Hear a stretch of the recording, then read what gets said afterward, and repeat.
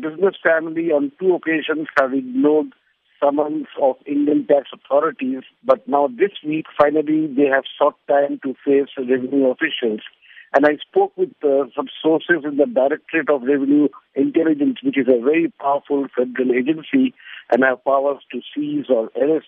The brothers were likely to be quizzed on money laundering. Now, detectives suspect the family may have used a maze of shell companies, Indian friends, and what have you, to siphon out resources from South Africa before they fled the country.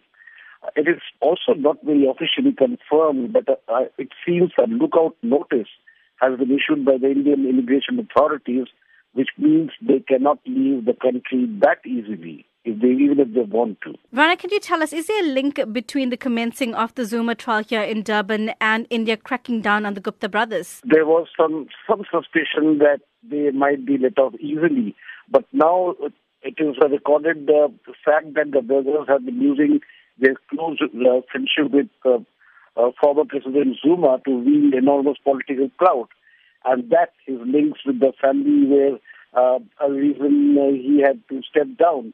Now, Zuma will have to answer to charges, I'm not too sure, including fraud, corruption, racketeering, and money laundering. And hence, Indian authorities are awaiting the disgraced president's admission, which will help them to nail his Indian friends. Confessions, if any, will help local taxmen grill the Guptas on their sources of wealth, the funding of a huge Hindu temple they are building in their hometown of Saharanpur, and then other properties like offices, etc. in New Delhi and elsewhere in India. There's been sentiment expressed from many quarters about the family's political influence.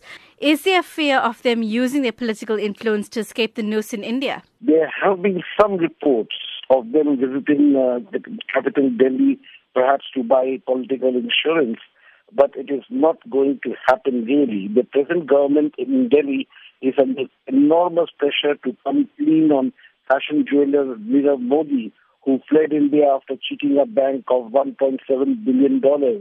And then we have another billionaire, Vijay Mallya, also escaped to England after defaulting on a multi-billion-dollar bank loan.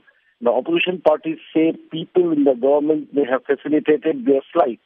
So the Guptas are hot political potatoes, so to speak, and nobody will sort of step out to help them if they want some kind of political assurance.